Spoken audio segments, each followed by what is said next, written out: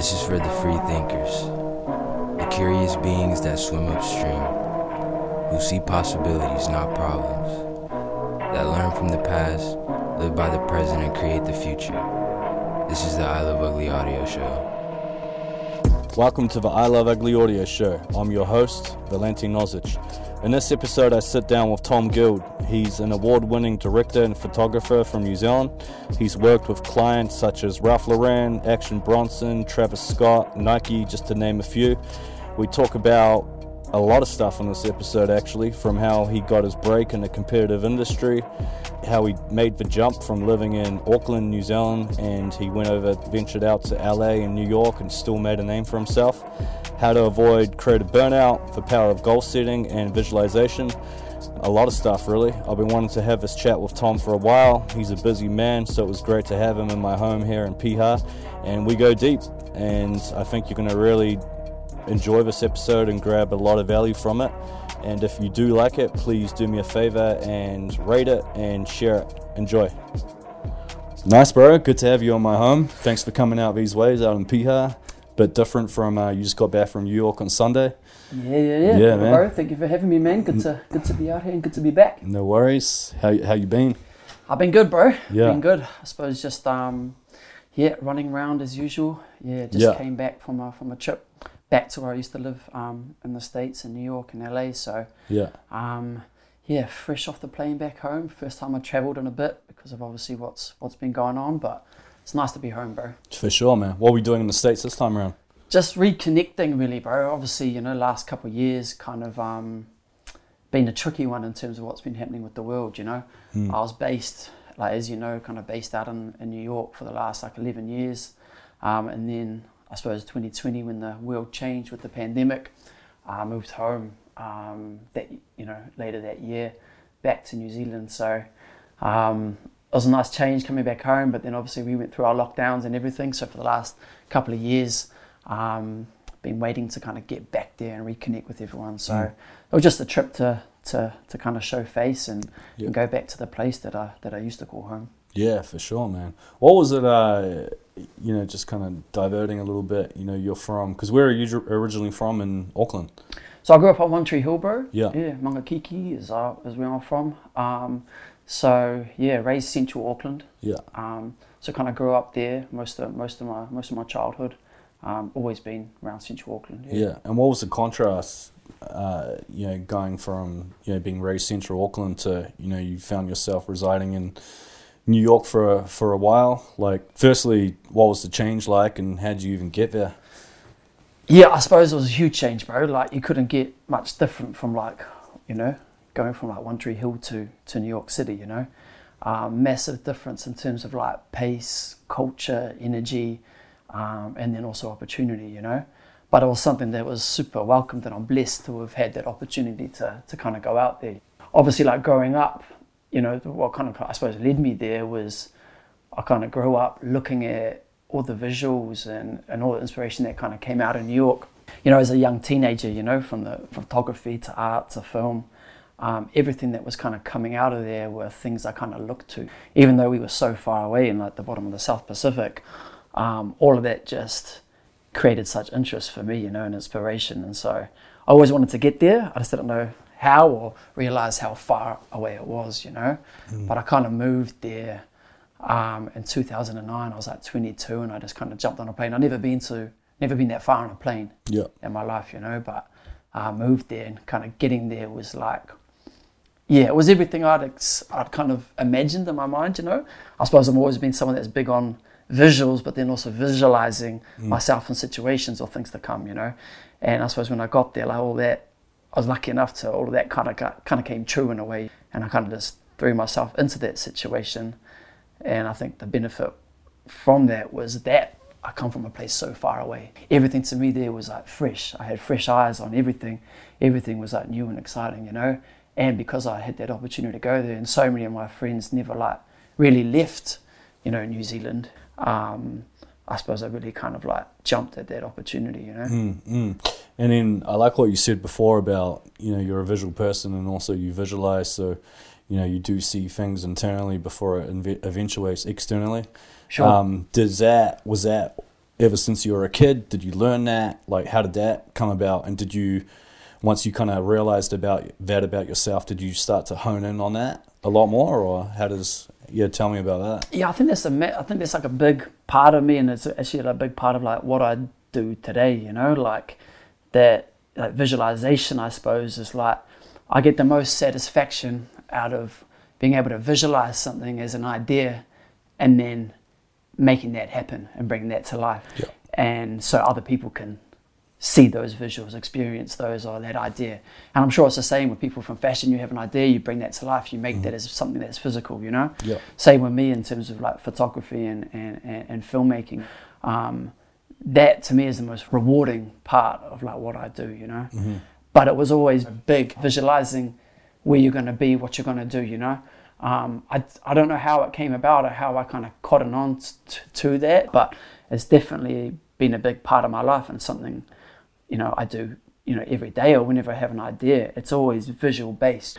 Those ideas come to me visually, and then being able to execute that in a visual way and share it is what I get joy out of. Yeah, it's pretty special, man. And do you apply that visualization to all other aspects of your life, not just your work? I think work it makes the most sense for me because I work in a visual kind of space. But like I said, I put myself in situations and I visualize things to come, I think it's that forward thought or that forward thinking into what is to come, or putting yourself in the situation, which is like this kind of like subliminal goal to put yourself there. Is probably how I manifested in my life, but I don't think it's something that I force. I think it's just something that kind of happens, Yeah, totally. And are you, you strike me as someone, correct me if I'm wrong, but it is quite goal-orientated, whether you actually write it down or, you do have it, say, subconsciously embedded into your mind. Like, what's your thoughts on that, and just around, because you've achieved, I can kind of list off all your credentials, but you've got a pretty impressive lineup of just people you've worked with, clients, brands.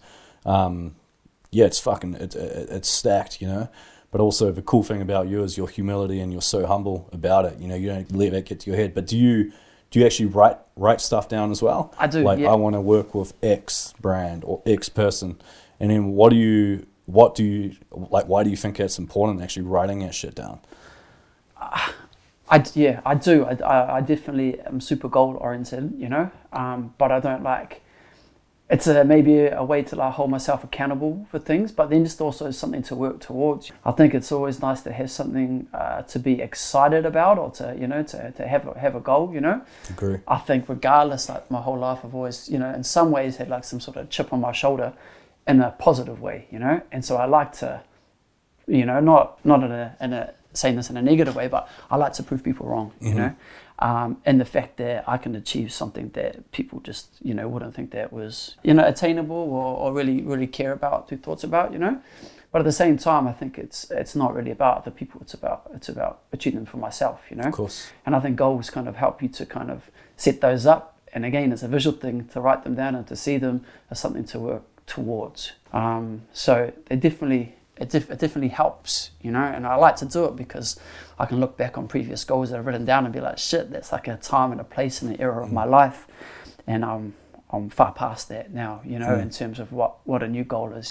And I think with that, like regardless, however, as the older you get, your goals actually they change, It mightn't be these days. I think it's maybe less about work and more about like standard of life, and Yeah, man, I agree. So all of those things, no matter what it is, it's nice to kind of put it down on paper, put your head in that space, and then visualize it till it comes true. Yeah, I agree, man. And how you said you almost had like a bit of a chip on your shoulder to prove people wrong, because I also kind of had that similar type energy when I was starting off as well. What was who were you trying to prove wrong?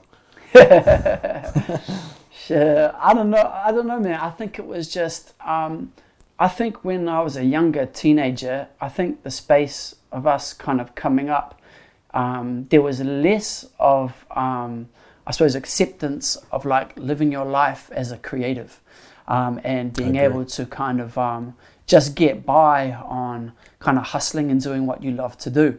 I think we were kind of, people in our age group were kind of up that area where you know, our parents might have been like, you know, boomers, you know, and they come from this foresight of, you know, like not understanding the new ways in which the world was changing about the time, you know, when we were coming up as kind of like teenagers. And I suppose I always wanted to kind of just, I figured out quite early that I never wanted to really work for anyone, and that I just wanted to kind of do my own thing. And I think it was just to prove to everyone and to myself that I could do that, you know.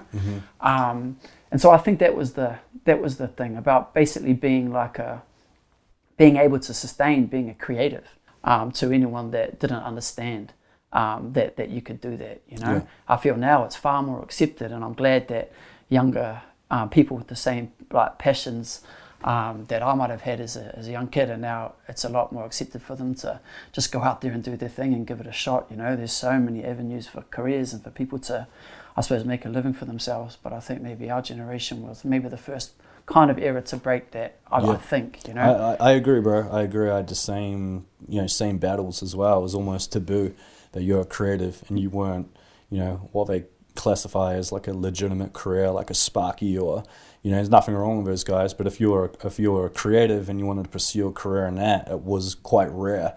And especially someone doing that combined with wanting to do it for themselves or work by themselves, like for themselves, I think the combination of those two things is like, yeah, it was quite hard. Like I personally found it quite hard, you know, and we all almost had to pave our own ways. And so you started, just to kind of like wind it back a little bit, so you developed a passion for film, for, you know, making films and, you know, taking photos, and then you just went out there and did it. Did you study, or did you just have this insatiable hunger and you just went out there and just try to make work what you started to see in your own mind? Is that? Yeah, I suppose it's kind of like a few different things kind of happen along the way. I was always a visual person, I suppose, and I suppose I came from, you know, I suppose I was pushed by my mother. Was like very creative, amazing, you know, lovely woman, you know, who like was like an artist in her own right. Kind of always pushed me to, well, not pushed, but just encouraged me to be creative, you know. Whereas on the other side, my father was totally different to my mother in every sense of ways, different background, different people. You know, I come from a broken home, and so those, you know, the world that my father lived in was very different to the one that my mother did.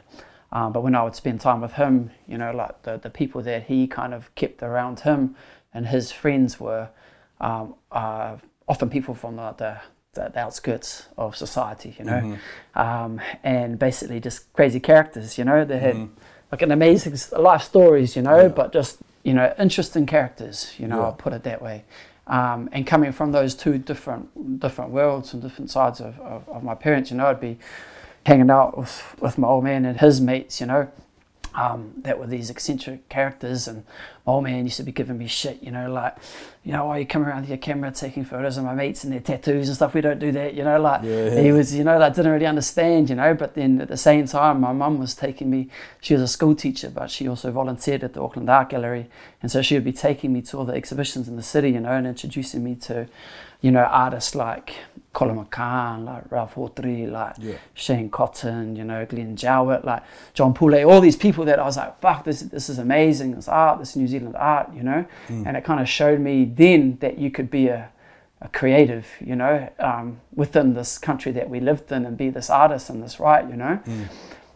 And I suppose I took those two worlds from these characters, and that my dad was always around, to, you know, the art world, which my mum was around, and these totally different kind of places, but I put them together to kind of create what I was about at those early stages. And I kind of put those together, and a lot of my early films and photography was about stories that were untold, and about people that were either marginalized on the outskirts of society, you know, and it was all about trying to find the empathy and the beauty in that, you know.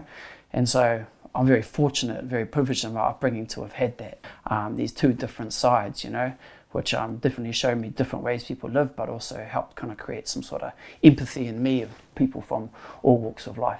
100%, bro. Just hearing that story as well, like, for those that aren't familiar with your work, obviously we'll give all the links, but to me it actually makes a lot of sense.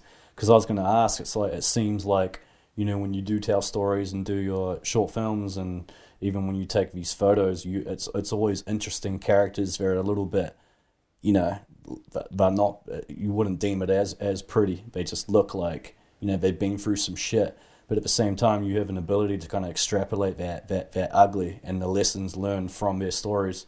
And there's one particular film that you did, I think it was called Skins or Skin, and about the mongrel mob member, and then he kind of left, and then he like took on board, like adopted a whole bunch of children, and then really try to make his make the mess or whatever in his life, and you know, try to really purify, I guess, the souls of these other kids growing up, something along those lines. Yeah, exactly, man. Quite touching and powerful. Yeah. And it makes sense. It makes sense why you always gravitated towards those stories. Yeah, thank you, bro. Like, that one was like a special little film so long ago now, but like, you know, like he's someone that I still keep in touch with all the time, you know. But that was, I suppose it was a story. What I wanted to do with that was just open people's eyes, you know. Depending where you're from or the upbringing you have, a lot of people can be very narrow-minded in terms of like looking outside of their comfort zones, or for people having empathy from other situations, and that whole fact of being judgmental of something that you might not know anything about, you know, like, and also from someone looking like a certain way. And that's the, you know, he's the antithesis of that, you know, like, and that gang especially. But you know, it was just important to me to, you know, portray, you know, the empathy and the humanity within that story, was to peel that back, you know, to open people's eyes. And I get satisfaction from just trying to make people, you know, view something, watch something, to open their mind a little bit. Yeah, it's great, bro. Like, as I said before, I highly recommend people check that out. But for that was like pretty moving. And I just showed Declan the other day as well, and you were like, fuck, it's pretty powerful. But why, you know, like, just why do you think that people that don't almost fit into this quote-unquote cliche mold of society, like, why do you think society does kind of cast them out to be, you know, since they don't kind of fit into this mold, they're almost casted out to be deemed as like, that guy's a fucking freak or a weirdo, yet they're just being authentically them? Like, why do you think that is? It's because it's not like them, you know. It's because it's not, you know, it's not what society deems as the straight and narrow. And that to me is that's stale, that's boring, you know. Boring, like, if anything, should champion the individuality and originality of people, you know. But at the basis, like, society shouldn't be judgmental on what people look like, you know. And that goes through all facets of life, you know. Like, in terms of, you know, what's on the outside, or the way people are perceived or look, that's not what you judge people on, you know. It's you know, it's the actions, you know. It's quite often the person that looks most put together is the least put together on the inside. 100%. And I almost feel that the more you actually fit into society, the more trapped you actually become as a human being as well. I know, you know, even living out here, it's a little bit, you know, living out in Piha, pretty isolated. I know I felt more free than I ever have just being here. But what have you, you know, just, it seems like, you know, you document a lot of like creatives, like musicians and rappers and things like that. Like, what do you learn from being around these people? Like, do you, like, what's like an recurring theme with all these people, the way they live their lives? Because obviously they're making a living off their truest artistic expression.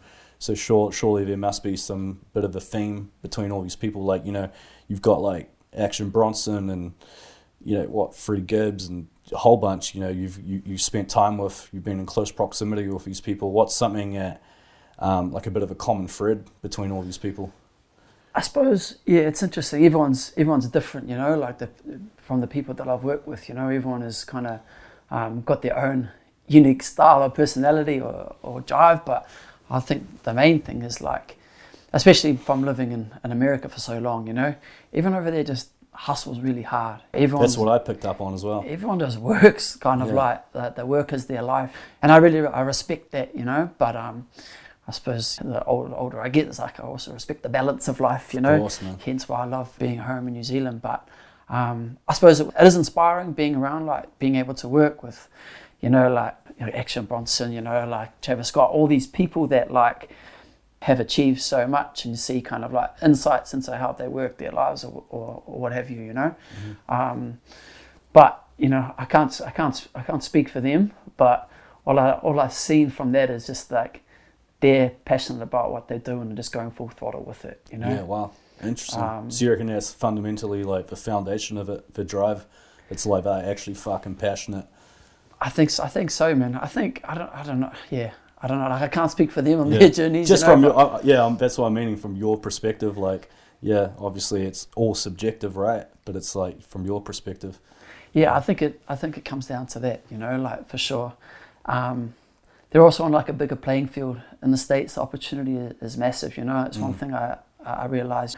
I can speak closer to Action's career because I was there from the start, and just seeing kind of how the traction for him built and then happened so quickly, you know, his rise, and his life really changed from what I know him to what he became really quickly, kind of around like 2010, 11, like around then, which was like amazing to see, and I was so super happy for him, you know.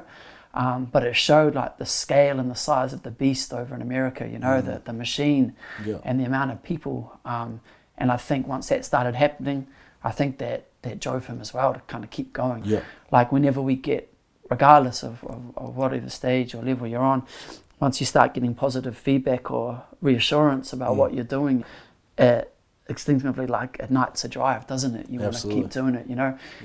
It's a weird thing where someone gets a lot of praise and then just disappears. It does happen, but a lot of the times, you know, I think that the energy over there is really contagious, and it keeps people going, you know. So yeah, of course. So it's cool, but for me, it was inspiring to see that and be able to be around that. Yeah. Coming from New Zealand so far away, bro, like no one knew anyone. Yeah. From New Zealand over there in the circles that, you know, I was fortunate enough to kind of like become a part of.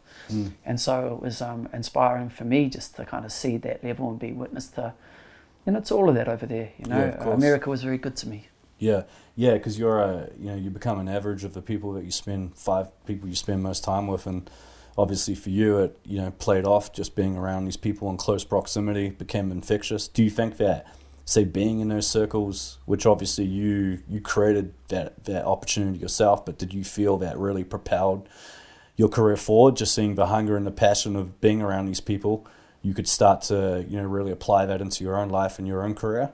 Yeah, for sure. Definitely, you know, like it was a goal of mine to be there creating that work as well, you know, and the more opportunities that came, the more, you know, from being there and putting myself in the situations and doing the work and doing, you know, like, you know, the best work I could, that definitely propelled me forward, you know. And just from being able to collaborate and work with, you know, big artists over there, I'd always got more eyes on the work that I was doing, you know, like, I was very fortunate to kind of had that and help that push me and get more eyes on the work that I was doing, not only the work I did with them, but other stuff that I was doing as well, you know, like, so, a reciprocal relationship, I suppose, you know, but yeah, definitely thankful for how everyone I've worked with has also helped me in my career, you know. Totally. So yeah, I reckon those are some of the best relationships, like you don't mean to make them transactional, but they just naturally reciprocal. You feed off each other's energies and you just become better people as a result of it. And it doesn't need to just be for career. It could be hanging out with a happy person. You just find yourself becoming more happy. Yeah, 100%. And that's why you continue to work with the people that you work well with, you create good work with, or you like being around, you know. Those like working relationships that span years become like, you know, really meaningful, and you get to know each other in more than one sense, you know, because you're working, but you're also developing a friendship. Yeah. And that's where I feel like the best work comes out, because you're able to be honest with each other. Yeah, and comfortable. But still push each other to bounce ideas, you know. So if you can get those relationships and have those kind of like long working, you know, like relationships with someone, then I feel you ultimately create great work. I agree, man. And then kind of taking it back, because everyone's like, you know, we've got a lot of young listeners that are ambitious and want to pave a way in their own careers for whatever it may be, you know, a lot of creatives. How did you kind of get a step into this door, into this world? From obviously you had your dreams and your ambitions, you already made that bold move, you know, moving to the States. And obviously, you get rewarded by the action that you take, and you start to get momentum in your side. But how did you start to get your break? Were you just fucking relentless in your hustle? Were you a great networker? Just so we can give, because I know even off mic you said you want to give some real good value, and I think this would be a lot of good value for someone that's starting out. Sure, man. Yeah, I think it's a question I do get asked, and it's a tricky one, because it's not an easy one, especially for like a director these days. There's a lot of directors out there, and there's a lot of great directors out there. It is fucking hard breaking in, and breaking into the different facets of the industry. I suppose the way that I broke in, I was very fortunate in the fact with the people that I met, through my journey. But I was always someone that was driven to create work, regardless of what was happening. Yeah. So the way that I really kind of was able to break through was by creating like films, basically personal work, that basically were passion projects for the love of making films and telling stories. Like Skin, for example, is one of those. My biggest advice is like to crack into it is really just to go out there and make work. You can't sit around waiting for like a brief or someone to give you a job, because it's just not going to happen, you know. And so part of it was meeting the right people, part of it was networking, but most of it was really just getting out there, having ideas and creating work, The more personal work that I did, the more brands would contact me to hit me up to want work in that similar style in the commercial realm. And it's still what I do today, But it was really that personal work that really kind of like sparked interest, and got me more and more jobs with bigger brands throughout the world, When I was first kind of coming up, Vimeo was really kind of big and was kind of taking off. And the first things I really worked on were, short documentaries. And a lot of these short documentaries that I released kind of went really big on the internet, and got a lot of traction through that. Subsequently, I was working with people like Action in the music industry, and we kind of came up together. I directed all his first music videos, and at the same time, his career was bubbling. And the opportunity came simply from him seeing your personal work, right? No, that came through mutual friends, man. That actually came through. But he probably wouldn't have given you the opportunity if you didn't have a body of work, right? Yeah, exactly. So that's essentially what you're really saying, eh? Yeah. So like I just kept moving, kept doing things. Whenever there was like even a spell where I mightn't be doing like commercial work that was like paying the bills, I would always have a passion project on the back burner. I would always have something. So I just kept busy, and like I always had a thing where like if your name's not being spoken about, it's being forgotten about, you know? So true. And so like it wasn't like, well, there's a drive, and I kind of plan my years out. I kind of plan what I'm doing. To be like, this is going to release in this quarter, So I always have something that's coming out. So I always have a consistency. I've never had a year where I'm just not releasing something, and I'm not saying that I'm prolific in what I put out there, because I have friends in America that just like, are so prolific and doing so much. Yeah. But I always try and keep a nice flow of work going out there. Yeah. And it's not only to just for the sake of creating it, that's because I fucking love creating it, like if I was just sitting down just doing commercial work behind closed doors making money, I wouldn't be happy, like I want to do those passion projects, but they're always what brings in the other work, So yeah, I think that's my biggest advice is for someone trying to break into it. If you're trying to be a commercials director, break into that, like just worry about, like creating work you want to do. You'll look back and be like, those are the best projects, because no one was telling you what to do. There was no one giving you other input. It was just you to be free and make the best work you could, And I suppose that's the beauty of it, Of course, man. So I would just encourage that, and not to talk bad on anyone, but when I look at other directors, like directors that I admire, do great work, but maybe more on the commercial field. But if I look back at their kind of like their work, and I don't see any personal work or like where they've come from or what they're about, then I have no idea what they're about or what they stand for. It's just commercial to me. Yeah. And to me, as like a filmmaker, I value like, you know, what someone's going to bring to a story or what they care about, you know, and the personal work is the only way to know that. Of course. So that would be my advice, just to go out there and I love that, man. Make things, you know. I love that. And then probably another big one, what I think a lot of people miss nowadays, is patience and perseverance. You know, if you don't get your opportunity, you could work your fucking ass off and you could do amazing work. But, yeah, you could be 6 months in, 12 months in and give up because the opportunity hasn't come. And it's just be patient as well, right? Would you also agree with that? Yeah, big time, you know. I think at the same time, it's like be patient, but also be accepting that it's not always going to work out, of course. You know. Yeah. Like we were talking about before, like I feel it's really easy to look at something from the outside, especially with social media these days, and be like, man, this person is doing like, you know, amazing, everything is super, super shiny, you know, but like there's failures behind, you know, everything, you know, like, a lot and of I feel failures. that's the realness, you know, like of being patient but accepting that things aren't going to go your way, you know. If I was being able to capitalize on all the opportunities that came my way, but I just missed out on, I would be a totally different person and be in a totally different level, you know.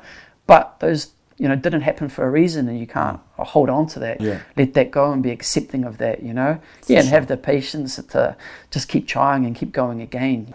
Some things aren't meant to be, you know, and I think you need to accept that. And there's definitely a lot of failures and hard times as a director that people don't really understand if you're not in it, you know? What's a real, just a failure that would probably shock people? Because I've had tons, you know, a bit of my story. And, right. Because you know what we were saying off camera, it's easy, everyone look at, okay, Tom Guild, and this dude's a fucking mega success, and he's lucky, and he happened quick, but what's a failure? And it's like, holy crap, just even reflecting back on that retrospectively, and that will kind of like surprise people. Shit, it's hard, bro. I don't know if there's anyone that's like shocking or surprised, but like, just to give like, there's day to day adversities, you know. Well, I have day to day failures. You know, there's failures constantly. Yeah. You know, is more like the norm with me. You know, there's always things that don't go to plan, all the time, and the fact that as a director, you're constantly pitching on jobs, right? So jobs will come in, but I'll be pitching against 3, sometimes 5 directors on a pitch. You know, wow. And it's the same as like, you know, brands pitching for work. It's the same as like an actor going for an audition. I see. But as a director, we're constantly pitching on jobs and spending a lot of time and a lot of effort creating like a pitch, a treatment, an idea for this campaign or for this job to get shut down, you know, constantly. And there can be times of, you know, 6-month period where constantly pitching and never getting those big jobs, never getting those jobs. And the more that you lose back to back, the more disheartened you get about the process, the industry, you know, like all of that. Exactly. And then, you know, that affects your confidence, and then your confidence runs through your creativity, being like, now am I confident about my creativity? All of that shit is like constant struggles and failures you have to deal with. And I think a lot of people, unless you're like a director and you know that and that's the life that you live, you want to understand that. But it's similar in a lot of other industries as well, like I was saying. But that's a constant one for me, you know. Sometimes, like you know, in the previous year, I've been lucky. I've been like on a really good run, you know, like award after award in terms of like winning pitches. But I've had times where it's been fucking rough, you know, like real rough, you know. So that's been tricky too. And COVID was a hard time for everyone, but that was also a hard time, like mindset wise as well. For sure. Because after moving home from America, I was in New Zealand, you know, the place I call home, but a place I'd never worked my whole life, really, you know. And because I'd recently come off the back of living in America and fortunate enough to be busy over there, I was in New Zealand. But because we were kind of stuck in terms of like our managed isolation situation, all these jobs were coming to me from overseas, but I couldn't go and do them, you know, and I was kind of stuck at home by myself, not in a good place mentally. And that was another thing that was like beating on the confidence side of things, you know? Yeah, massive challenge. And even that, when you do, you know, when you've had, say, like a string of events and then you're on that kind of negative momentum train, and you're facing some demons and you're in a bad headspace, like what is it that you do to get yourself out of those holes or to break that cycle? Even if work still hadn't come in, like what do you do? How do you get out of that? To be honest, like I like spending time by myself. Yep. But there's a limit to that for course, sure. Yeah. You know, like shit. I don't like fucking I've drive myself crazy as well. But Yeah, you know, right. I do like to process things. You know, like part of the reason that I love coming home, and I suppose I've always had this like gravitational pull back to New Zealand, is just like fucking just the air here, bro. Like I'm drawn to the ocean and Yeah. to the outdoors of being here, you know. So just by myself, just being able to get out and get fresh air and be by the ocean is a way that I just deal with it. Just I'm God's lucky I medicine. can like be able to process things quite quickly. Yep. Although I think I do, you know. Yeah. You never know how, you know, deep down you might be storing some of that, you Definitely. know, that frustration or that, you know, that kind of animosity maybe. But another big release for me is you know, surfing, is like being in the water, you know. It's like one of the places that I can really clock off, you know. And another place that I've like found recently, I'm getting back to it, that I can also totally detach from the world, is in the darkroom, you know, like, you know, printing photos. So I used to have a darkroom when I was a teenager, you know, under the stairs of my house, you know, no ventilation, fucking fumey as hell, but it was like my little spot, you know. Yeah. And so I've only recently, you know, been jumping back into the darkroom, and I suppose it's like that, and like surfing are like the two kind of places where like everything goes away, and when I come back to the world, come back to the land, you know, to the shore, like it's not as bad as you thought it was, Definitely. you know. So it almost just changes your whole kind of biochemistry, and you start to look at the world with a new lens, and you're like, man, this shit that I thought was like super dire and all the walls were closing down 2 hours ago no longer exists, just because I've moved my body, got connected with nature, had good dose of God's medicine, you know. And it's because that is like, I always find it a shame when I see people that are in these holes, and I kind of ask them, and it's just like, well, you know, I'm not getting outdoors, I'm fucking watching too much TV on my phone too much. It's like, dude, just get out of your comfort zone and move your body, and it's just it's unbelievable what it can do for you, and also what it can also do for your creativity as well. Yeah, bro, I love coming out, like especially out west, you know, and like what I like being in the water out here is like it makes me feel small, bro. And so like, I know that feeling, man. What is nice is like being humbled, you know, and realizing, fuck, you ain't shit, you know. Like a lot of the time you feel that your problems are the biggest problems in the world, and nothing else matters, you know. And I don't know, being humbled out here, like on the coast, you know, being in the ocean and seeing the size and scale around you and the power of this coast. It's very humbling in many ways, you know, but it also puts things in perspective for me, at least. It's like, I think that, you know, just trying to stay, you know, humble, and that humility is another thing that like resets your mind to be like, man, I'm blessed, I'm fortunate, I'm privileged, you know, like 100% in so many aspects of my life, you know. If I'm, you know, down and negative about something, like I remember those things and can try to snap out of it pretty quick. And how much of your success would you say is like mental, and how much of it is actually your skills, like on a percentage basis? I know it's a bit of a open-ended question, but I think a lot of people think that it's just 100% skills and neglect the mindset. But what's your thoughts? Like, man, I don't know, bro. Like, I don't but know. a big Percentage, factor of it like, is 100%. I in think it's like 50-50, man. Like everything in life is a balance, you know. There's especially in the industry that I work in terms of like film production, and what happens behind the scenes is super intense, you know. As soon as like it's kind of go time and pre-production, things move very quickly. And there's a lot of like scheduling and a lot of kind of like, you know, problems and puzzles to solve, you know. And if you don't have the you know, the mindset or the mental strength to like think around those things, it's then you're not going to get a great result when you actually have the camera up and you're doing what you need to do. So much of it is behind the scenes work as well, you know. And that's why, you know, you obviously have great teams around you to help you with that that side of things, but your mental preparation for things only ever helps the end result. I agree, man. Yeah, it's almost like we're professional problem solvers. That's what people ask me what I do. Right. Fuck, I'm a professional problem solver, man. Because it's just, you're right, bro. It's like, so much shit goes on behind scenes that people don't think, but then they judge you based off the beauty that you present, you know. In my case, it's are people going to buy the product? Right. You know, that's what kind of keeps the lights on for you. In your case, it's like, what emotions does, you know, when they see your work, what emotions does it evoke? And then, you know, what new work's coming in. But have you ever dabbled with, like, you know, taking, like, I don't know, weed or psychedelics or anything to try to get you into a frame of inspiration and to think a little bit outside of your norm? Like, have you ever needed any of that stuff? Shit, man, I used to smoke weed when I was a teenager, but man, I haven't smoked weed in years. Yeah, you know, yeah. I haven't smoked weed in a long time. You know, but I take mushrooms all the time. You know, Yeah. like How does that help you? well, to be honest, like I actually haven't used them in terms of like a work sense as such. You know, I've used them more like, I love mushrooms recreationally. Yeah. You know, but recently I've been using more for focus, you know, so I microdose in terms of basically a mix for focus. Yeah.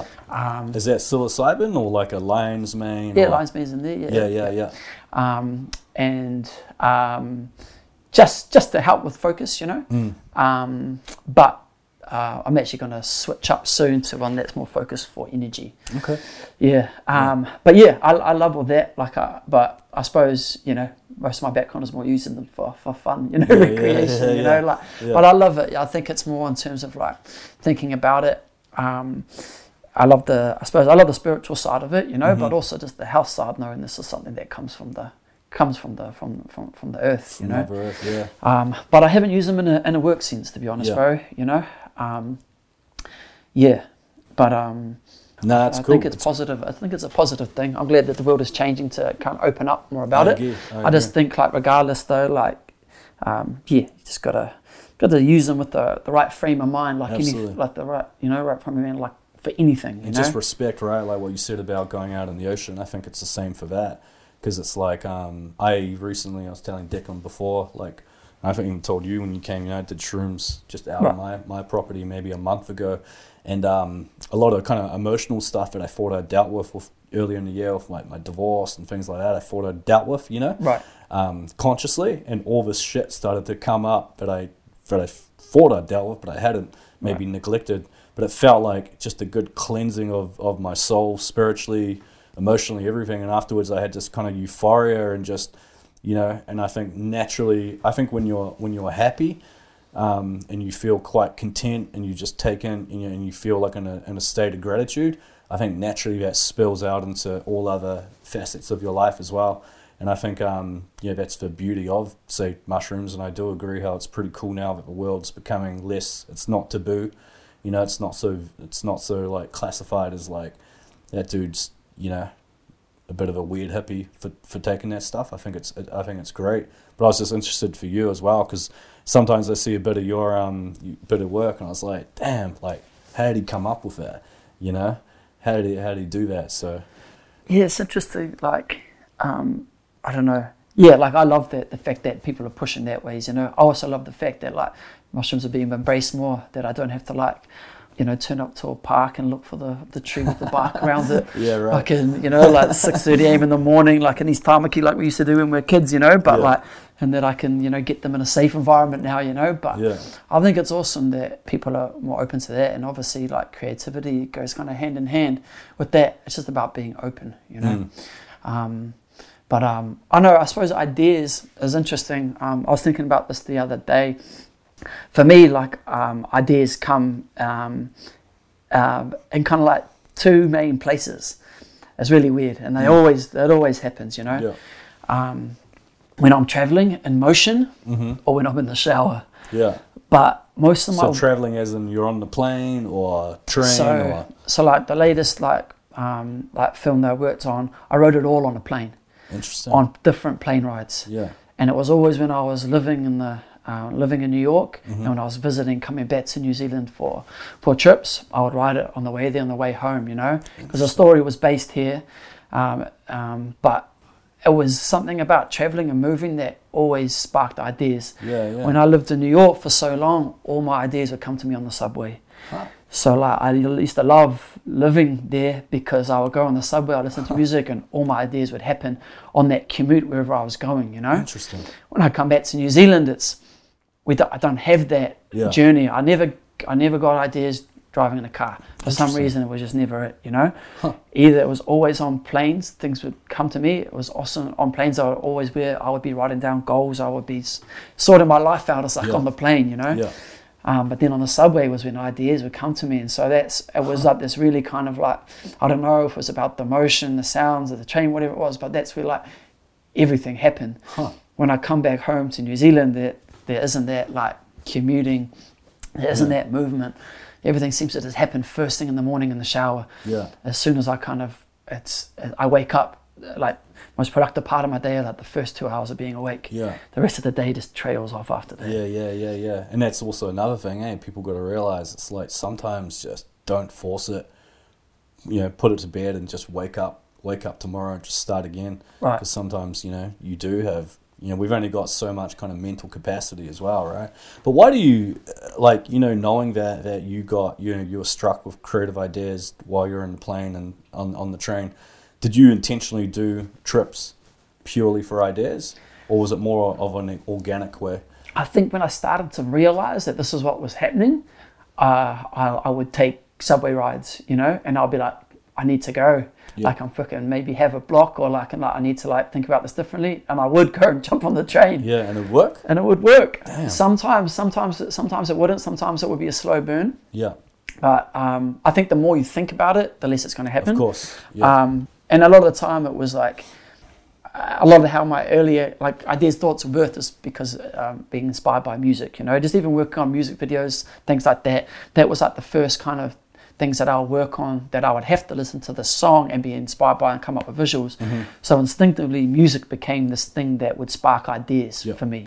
So whenever I have an idea about something, I would literally put on a soundtrack that I think is going to match that idea, that scene, whatever it is, and I would think to that, because that music would help inspire more ideas, and I do that today. Yeah, fuck, it's interesting, eh?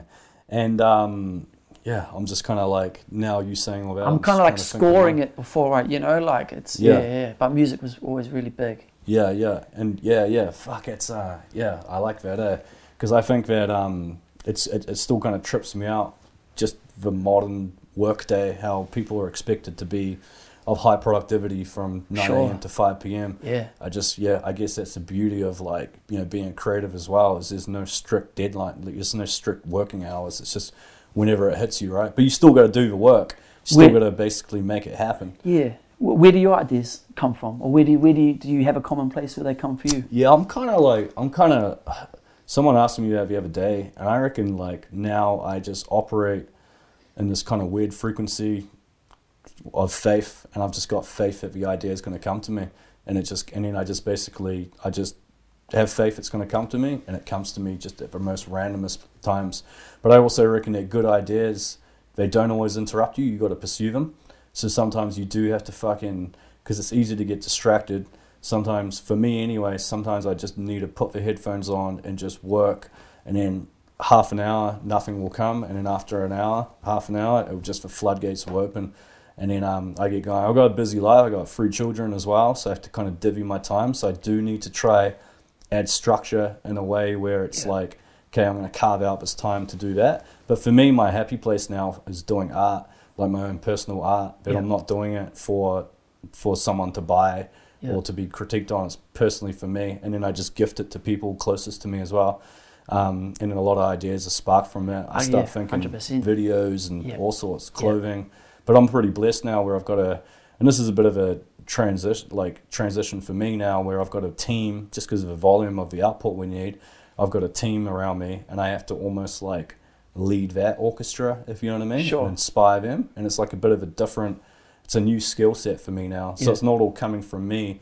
I'm just almost like, say, the soul of a brand. Yeah. I'm trying to teach other people, and then trying to get them to, extrapolate that in their own way, and then to see what their flavour is on that. You know, that must be nice though, because the pressure wasn't on just you to come up with the ideas the whole time. You know, you can, you know, lend your kind of, you know, creative like push and kind of like influence and encouragement for someone else. You know, for the team to come up with them. But then also always be working on your ideas in the background, but just bring through the ones you want. You know, to add to that mix. Definitely, man. And time, it's like having that time and that space, and that solitude. So you've actually got some time to think. Because I reckon having some time, undisrupted time to think, is such a blessing nowadays. You know, just with life, and a lot of people just don't spend time just to think about who they are as a person. You know, their work. What, you know, how they want to change it, you know, how they want to design their futures. I reckon that's the best thing, man. And one thing that, you know, what stuck with me, what you said earlier in the conversation, is just like just working on yourself. I think is so important, and a lot of people just don't work on themselves, and they wonder why, you know, 5 years, 10 years down the track, I like, fuck, I'm so distant from where I thought I would be, but they haven't actually spent that time working on themselves. And I think as a byproduct of working on yourself, you start to get, you know, it just becomes easier to attain those goals. The harder you are on yourself, the easier I think life does become as well. Right. Yeah, I think a lot of people don't know where to start. Even myself, it's hard, you know, like it's not like an easy. It's confusing. Like, it's not an easy thing. Like, where do you go to?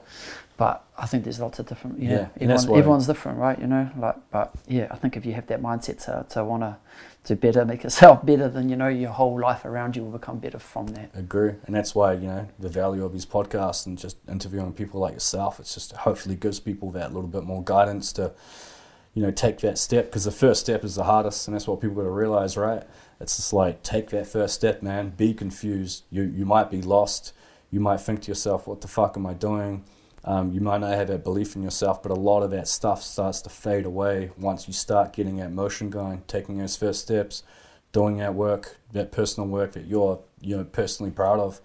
And so, you know, just jumping around, bro. So obviously you worked with Ralph Lauren, which was that's massive, you know, and you also released a book. Is that correct? Can you just kind of take me through, firstly, how that whole Ralph Lauren opportunity came out? Tell me a little about the book. Yeah, just take us through that, man. Yeah, I suppose when I first moved to New York, like 2009, I suppose I'd grown up, like I said before, just like loving everything that kind of came out of New York, you know. And growing up, like a lot of the older people that I was kind of influenced by, there were a lot of kind of like my older sister's friends used to always wear polo, you know. How many siblings you got? I got 2. Oh yeah, cool. But I always looked to them, and they were always like these dudes that always had all this like crazy polo, and you know they were influenced to me when I was younger. And through them, I learned of this gang out of New York that was birthed in the late 80s called the Low Lives, and they were basically a gang from Brownsville, Brooklyn, and Crown Heights in Brooklyn, that basically had the common goal of acquiring all things polo, you know, all things Ralph Lauren. And they took that kind of idea of the American dream and wanted it to make it theirs. But they couldn't afford, you know, what Ralph Lauren was selling, so they took it, they stole it and kind of made it their own. And where did they steal it from? They would steal it from all the department stores. Wow, just ram raid it. Yeah, they would just rush the store, and they'd go in there like 100 deep and take it.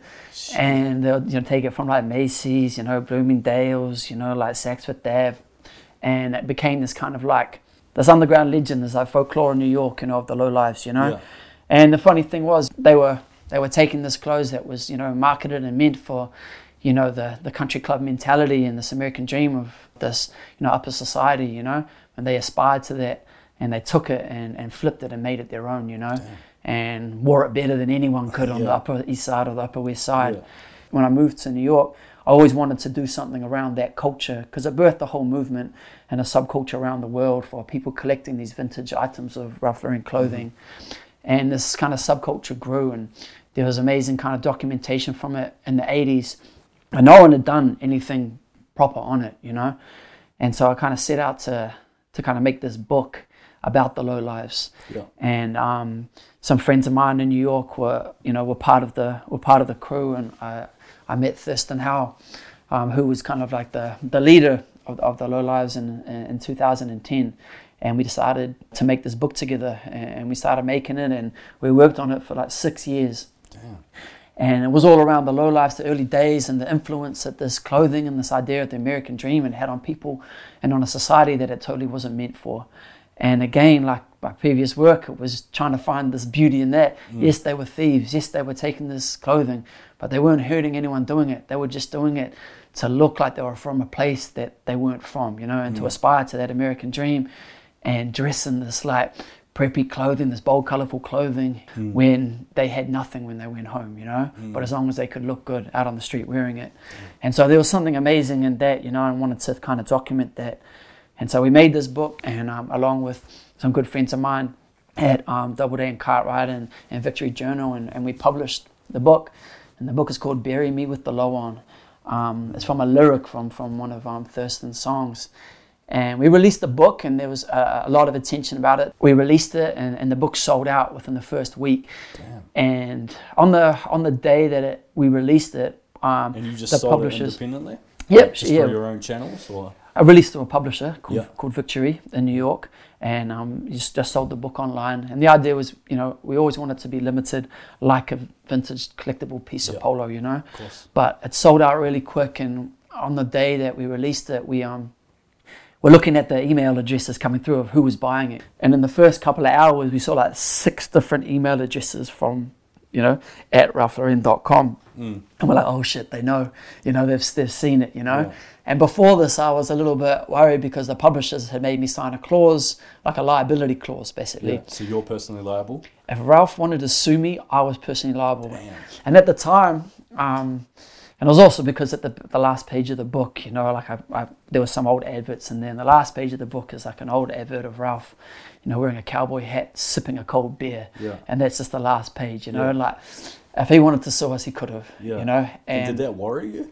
It did worry me because like I had to sign this thing, and everything in the US that was totally different to me was that it was all contractual based. This is like sue the fuck out. This is 2016. Yeah. But at the time, man, I had no money. You know, I had nothing to my name. You know, I was like, if Ralph's going to sue me, I'm just going to disappear to New Zealand. You know, and that's it. And the story ends there. You know. But that's not what happened, you know, fortunately, you know. So obviously the book went there, and it went crazy, and you know, got amazing press, you know. It was from Vogue, the New York Times, the New Yorker.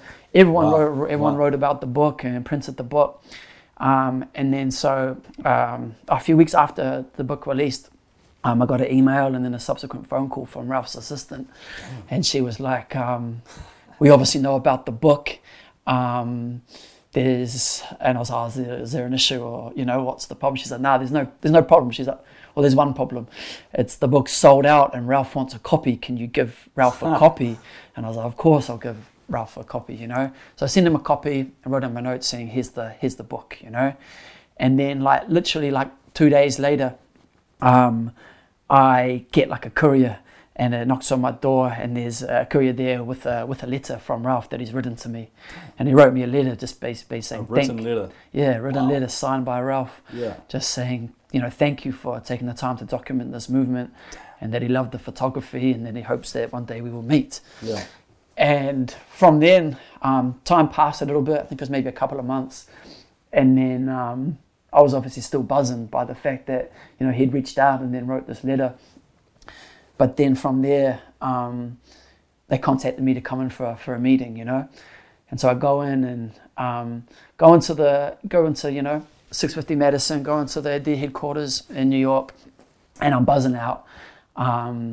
And they take me into their workroom, basically where it has all the new designs they're working on. You know, the design team's in there with all their influence and everything. And I go in there and I see them. I'm like looking at all these amazing things that they're working on, and then my book's on the table, and then all my photography is pinned on the wall all around it. And I'm like, what's going on, man? I had no idea what was happening at the time, and I was like, well, this book has made like a big impression on them.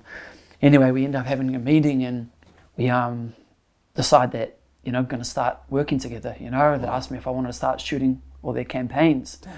And so from there, it kind of started this, you know, this relationship that's gone on now since, you know, 2017 really, where, you know, we've shot over like 20 campaigns together over the years, you know, and they became like a real family to me, and were really kind of amazing, you know, and I was able to kind of give back and bring Thurston in and make sure that the respect was paid back to, you know, the people that kind of you know, helped me, you know, I documented them, but that helped get eyes on me from Ralph. But being able to kind of give back to that community was super important to me, you know, and bring Thurston in. Got him to model for a Ralph, you know, 5 Horsemen campaign, which was super special. Yeah. And just recently, the latest book that was being released by Ralph is a polo shirt book, and you know, Thurston's in that, and all my photography's through it, which is great, you know. But it was crazy. It was like one of these things where I thought he was gonna sue me, but he ended up employing me, you know. And we traveled the world from you know, Chile to Japan to Mexico, everywhere, shooting campaigns with him. So. That was kind of one of those, you know, and I was talking earlier about how does someone crack in, or, you know, what to do. And that was just, you know, an example of creating something out of love, a passion project that has benefits and commercial benefits down the line, and a way to break into the industry, you know. So that was crazy to see it was life coming full circle. Of course. That's that's a fascinating story, and it almost kind of sums up everything what you were saying earlier in the conversation around, as you said, do stuff that you're passionate about, and you may get rewarded for it. And that just sums that whole thing up. And for Thurston and those guys that were actually like ram raiding these stores, obviously that probably contributed a lot to the popularity of Ralph Lauren, especially in, say, street culture, hip hop culture, I can imagine. 100%, 100%. You know, there's no denying that, and I think it took maybe a long time for the stories to really come to the forefront, and then for the brand to be able to embrace that. Yeah. They were stealing from them, you know, but there is that relationship now, you know, and it was really special to see Thurston and Ralph meet at the release of Ralph's documentary, and Thurston to be a part of that. And I was happy to kind of, you know, help in that situation, you know. So that's really special. It's just kind of like a beautiful, like, American story, you know, like it's unreal, but it has this rawness to it, you know. Yeah. And what was like Ralph? What was his reaction like to the fact that he's kind of meeting, say, the leader of this guy that was the leader of this movement that was stealing shit from him? I wish I could have been there. So we were, the documentary came out, and Thurston was obviously in there, met at the premiere, you know, but I was actually in Japan for the release of Polo Sport with all the Ralph team out there. And so I wasn't able to go there and like see that interaction, because I'd love to have been there, you know. Did he say anything? Yeah. What did he say? I'm not sure how the conversation went, but it was all love, you know. Because you know, Ralph had asked him to be in the documentary, you know, and it's special, you know. I think Ralph is he's just the coolest dude, you know. What's that like, man? Like meeting a guy like how do you put it, style icon, just a fucking iconic human being, especially in like fashion and culture, you know, in this last however many years. What was that? That's the thing, man. I haven't been able to meet him yet. So that's So we've kind of like, we've missed each other because I couldn't be at that. But hopefully it happens soon, you know. Like it was nice to, on my trip, to go reconnect with all the team over there. But hope I get to meet him one day. We share the same birthday. Wow. So did you frame the letter? Hopefully, I haven't framed it, but I have it in a safe place, you know. Quite a monumental event. I framed this letter. I got it. Sorry, I got to get it reframed when the bank. It's funny how just wild stories like that, but when the bank gave me a letter about foreclosing me if I don't pay back, it was like nearly $1 million in 7 days, and it was signed by the bank manager of ANZ.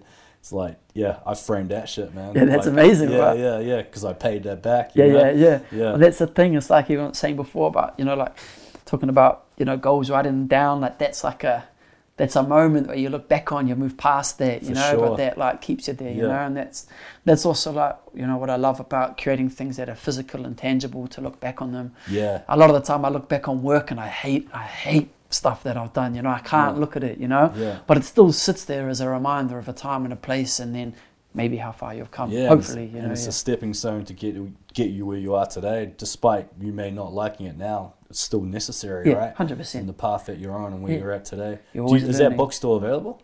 Nah, man. They're doing a reissue? Or? We've done 2 editions. So we did the first edition, and the second edition sold out as well. Wow. So you can only find them on eBay, man, but they're like going for like over $1,000. It's crazy. Damn. Yeah. I actually recall when you released that. Because when was it? 2016 was the first edition. Yeah, I recall that. Yeah. So a long time ago now. Didn't get it, but I'll learn my lesson, man. And in terms of like, say, creative burnout, we've kind of spoke about how you kind of get ideas and go through barriers and stuff, but obviously you're still wanting to create. But have you ever experienced like where you're like, fuck, I'm done? Because that's the thing with someone like you, is like you get paid based off your ideas and your quality of ideas. But have you got to a point where you can't even fucking pick up a camera, you can't stand it, you're just burnt out, you just physically you're just done? Like, have you ever experienced that? And if you did, like, what did you do about it? How did you kind of get through that? And yeah, man. No, I'm glad you bring it up. It's kind of like, it's something I've kind of dealt with this year for the first time. I suppose previously living in New York, what kind of kept me going was the fact that it has this crazy pace of life and this energy. Just and adrenaline. I fed off there and I bounced off there. And when life was hectic, I would kind of run with it, and it was cool, and I kind of thrived off there. I think if you do what we do in the film and production industry, like, you have to kind of love the intensity of it to be able to keep up, But and I never had a problem with kind of like burnout, In terms of ideas, a lot of the time I find myself lucky when I get something given, a brief get given, I'm able to come up with an idea relatively quickly. The longer it takes to come up with an idea, the harder it gets for me, Yeah. But in terms of like burning out, I've never reached a point where I've kind of like broken or burnt out until this year, which was a weird one, Yeah, what happened? Because I hadn't like dealt with it before. I was working on a campaign, and it was a really big campaign over a long time. We were basically doing 19 TV commercials. Damn. as a mammoth, as a beast, and it was back-to-back shooting. It was like a 20-day shoot, like a shoot block, and it was just like back-to-back every day, traveling in between. Long days. To create this basically commercial every day. It was an amazing planning, and the team was amazing being behind me, like putting it all together, and everyone was amazing around me. I loved the experience of it, but just the sheer volume, and then after you shoot that's you're only halfway through. For sure. You have to go straight into post, literally like 2 days after we wrap. And then that carries on for a matter of months, But at the end of the shooting block, I was pretty burnt out, And there's obviously outside factors in your life at the best of times for whatever you're doing. But it was the first time I felt that like, I'm like, if I'm gonna go shoot another campaign, there was other like things coming in. I was like, man, I don't even know if I had the capacity to move on to anything, I was creatively burnt out, and it got to a point where I was like, fuck, man, like, are these ideas even good? Like, I was like in a spin, and it was just sheer like physical and mental fatigue. Yeah. But where I felt the impact wasn't really on the physical, the physical part. It was like a part of the mental part, which is literally like, I felt that, fuck, I had no more ideas left. And that was the scariest feeling. Yeah, because it's so foreign to you probably, right? Yeah, because I never felt like burnt out, like I can't move on to anything else. I just need to rest, Yeah. And it was weird because other things like, oh, do you want to move on to this project when we move on to this one, while we were in post and stuff, and I couldn't like move on to anything because being burnt out creatively started to affect like the confidence, my confidence that I had. I never had that before. I'd always been like very sure of myself and confident in the fact that like, can do something good, always do something good. After being burnt out like that, I was like, fuck, like my confidence like kind of took a little toll in the middle of kind of like winter. I was like, fuck, what's going on, It was the first time I'd felt like affected by that. And the burnout was affecting my confidence, which was strange. Yeah. So that was really fucked up. It was really like a negative situation for me, because I hadn't dealt with it before, And when you start questioning yourself, it's not a good thing, you know. And to like know how I bounce back from that, I'm not sure. Maybe like. Did you just charge through it though? I think I just moved through it. You know, I think the next thing came up, and then I was like, oh, I got an idea for this. Yeah. Part of the. And how long did that feeling of like shit, man, maybe like a couple of months, maybe a couple of months. Shit. Yeah. So this is all while you're doing your post editing for. Yeah, but that was fine because I know I got that. You know, that's already in the bag. That had already been thought through. Yeah. This was about moving on to others. Being like, I'm too overwhelmed to move on to other shit. You know, like. So part of, I think a reason in the subconscious to like snap out of that is also like, I got to get back to like where all my ideas started and the place that I, you know, so that's also part of my trip going back to New York that I just come back from, is to like go back to this place so many years ago when I was 22 years old that inspired me. Yeah. And I think that's, you know, it was, you know, part that now we can travel because of the world has opened up, but also part to be like, but kickstart some energy again, you know. And did it do that? Yeah, for sure, almost instantaneously. I think I'd already got it back before then. Yeah. But it was also, you know, good just to be like, shit, man, we can do whatever now, you know. Like I'm free to go over there, travel, and keep those ideas flowing no matter where I be. But I definitely, I don't know, like learning from that. You gotta rest, bro. You gotta sleep. That's what I was crazy, man. Like I think it's just the burnout is straight up to do with rest. That's what I put it down to, and I don't want to have to feel that feeling again of self-doubt, because like that's not what I want to feel like, you know. Yeah. And do you feel that it's almost, by the time you're feeling it, it's almost too late? I think so, because it's set in, right? You know, it's set in for a reason, you know. But I think you just like, if you've gone through it, like you got to realize that, you know, you shut it down before it happens again, or you got to figure out ways to get out of it, you know. And I'm not sure if I have the answer to get out of it. Luckily, I snapped out of it, but I'm not sure what that is. But that was another reason for me to start, you know, a cycle of microdosing as well. Yeah, just having, just with the mushrooms and stuff. And because there's, I almost think that for me anyway, personally, just, crazy world and business, and, you know, we grew quite significantly the last 3 years, and I've almost felt that I'm just now booking in shit, even if I don't need it. So that way it's booked in, it's locked in, and that way it's just pure rest. It's like, and I've got a pretty good ability now just to completely shut off work and career. Right. Like just completely shut off. I think it's a skill, but I've never regretted now just locking and booking it time in and taking it. And I always feel it just gives me longevity, because it's like longevity and sustainability, man, especially in as a creative, is so vitally important. Because we've only got certain bandwidth, right? And you can't just fucking go, keep producing miracles. It's like you need to learn to shut down. And that's actually a bit of a common thread with like a lot of, you know, successful people that I've met as well, is just like booking in and putting a high priority on rest, you know, recovery and sleep and all that stuff. And I know before we kind of laughed about it, but like, you know, diet and stuff, like, is that a factor for you, or? Fuck, my diet's terrible, bro. What's your diet? Oh, fuck, I don't even get into it, bro. Yeah, just American diet. Oh, man, as soon as I went back there, I was back to all the old favourites, you know.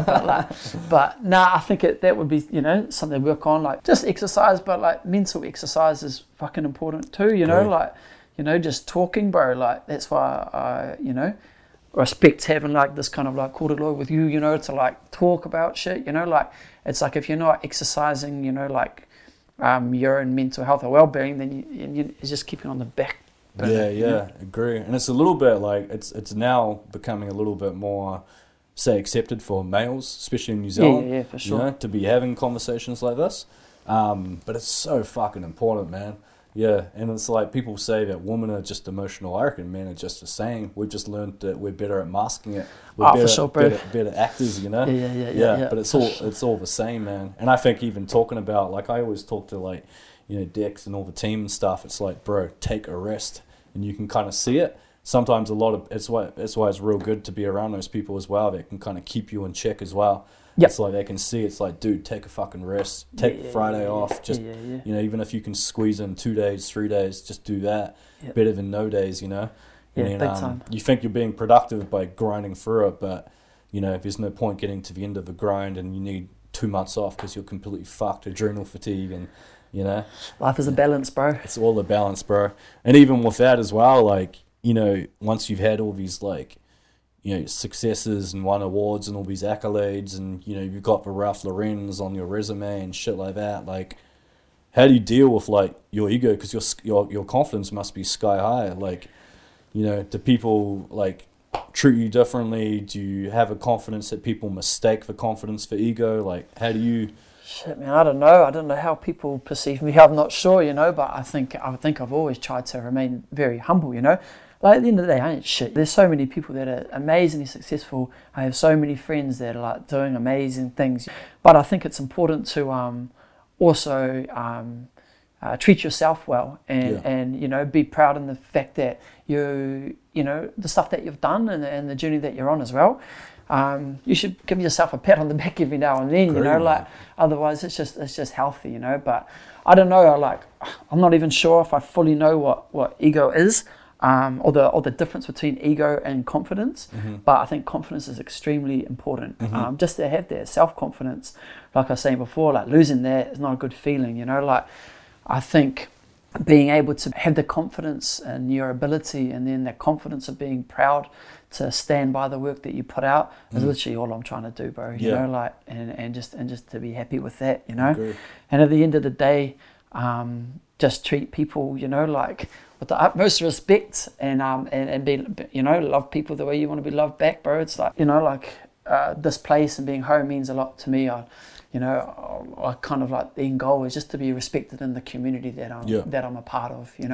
That's kind of like my ultimate goal. That's it. Yeah, it's amazing, and and I think as I said before, bro, I've met you many times before, and despite all your successes, you're just a humble, good dude, and I think it's real good. But is America, though? Do you reckon the American culture is that kind of ego and all that fucking inflated self-confidence that may be mistaken by ego? It's different, man. It's very different over there, Yeah, very different. That's what I found. And it's interesting as someone from New Zealand, when I was navigating that space. Yeah. And when I first went there, I didn't really gel with it. I was like, oh man, because we didn't really talk about ourselves, And people know this about us, that that we are quite humble, and we got there's all that tall poppy that goes around. But the thing about America, people are very quick to talk about themselves, their successes, but that confidence, is there. And I don't take it as a negative thing, like, I'm like, wow, that's amazing that you have it. I only hope is that you believe it deep down, and that you follow through with it, But if you can, talk that way and you're proud of what you do, then fucking full credit to you, like, 100%. It's not up to me to judge you whether you're full of shit or not, And if you are, it doesn't matter to me regardless. Yeah. But I think having that confidence is a good thing. But it's a different way of operating, and I think that I had to adapt to that a little bit over there, and to be more open to talk about things, or to talk about maybe your successes, like selling or yourself, sell yourself, 100%, man. Yeah. And it was a weird one to do. Whereas down here, like, I'll give you an example. Like, I meet someone. This happened the other week in LA. Meet someone really quick, lovely dude, But within that first interaction, we never met each other, like. I know all about him, his work, I have his business card, we know everything, Whereas I'll meet someone down here and I might meet someone 4 or 5 times until we really talk about work with each other, or know what each other does, or to someone to come up and say, oh, really, let's do something together, The humility, like, slows us down. I don't think it's just different. I don't think it's a bad thing. It's just a different way. Yeah. I think we're humble in our approach, and we're humble in our execution and the way we talk. But I think it maybe just comes back to, like, an energy thing. We've got a slower energy, more like slower pace of life, and it's there's no rush to get to the top of the hill here. Whereas over there, there's an amazing sense of, like, energy and drive, and this fast pace, and everyone's doing it together. So why waste time? Like, let's connect, let's network, let's make this happen, And so, I don't know, I think for myself, I might slot in somewhere in the middle. But I enjoy both, Yeah, I agree. Because also being someone that you're not is exhausting, and I felt that. Despite loving, the LA, New York culture, just the fast pace of it, it becomes very infectious, just how everyone's ambitious. I just felt it wasn't me because I'm a chill guy. But then you kind of go there and you hang out with some cats and you have a fucking whatever, quote unquote famous, and you go out for dinner, and then once they've got the photo or whatever, they're on their fucking phones the whole time. They're not even engaging with you in a real conversation. Right, I found that as a real trip out. Okay, And I know what you mean. It's within the first 60 seconds, you know everything about them. Right. But they don't know nothing about you. Nature, right? You don't want to compete with you don't want to compete either. It's just not in our nature. But it's also interesting, say on the athlete level, you got the All Blacks and they're all taught to be humble and stuff, which is great. But then, it obviously works in their favour. But then you've got, say, like these fighters, individual, which is a bit more of an individual sport, although you've got teams behind you. You've got like the Izzies and whatnot, and they're fucking confident. Yeah. And a lot of people they misinterpret that as ego, but it's actually like, well, when you're out there by yourself, you need to have that confidence. Yeah. And I think it's great, as you said, just that balance. Yeah. And that's a great thing about Kiwis in New Zealand as well. Is it just always brings you back down to earth. Yeah, I think it's a good thing. But leave with one thing I heard the other day that kind of stuck with me that I thought was good and kind of like keep in the back of my head. It's like the humble will never be humiliated. Yeah. And I thought that was cool. I was like, that's the truth. You know. Yeah. You'll never be humiliated. Yeah. Yeah, man. I appreciate your time. You're a busy man. It's kind of good to have you back in New Zealand. Probably see more of you, especially down Piha. Is there any kind of closing words? Obviously, you've given a wealth of advice, and it's been fascinating, kind of hearing your story. But is there any kind of closing words of advice to people out there? Some stuff that we can quote from. I don't know, man. Just don't be scared of trying. Don't be scared of failure, and just do you. Yeah, that's it, really, man. That's it, eh? Yeah. No, I appreciate it, brother. Thank you, man. No, thank you for having me, bro. Yeah, all good, Much bro. love. Yeah, mean.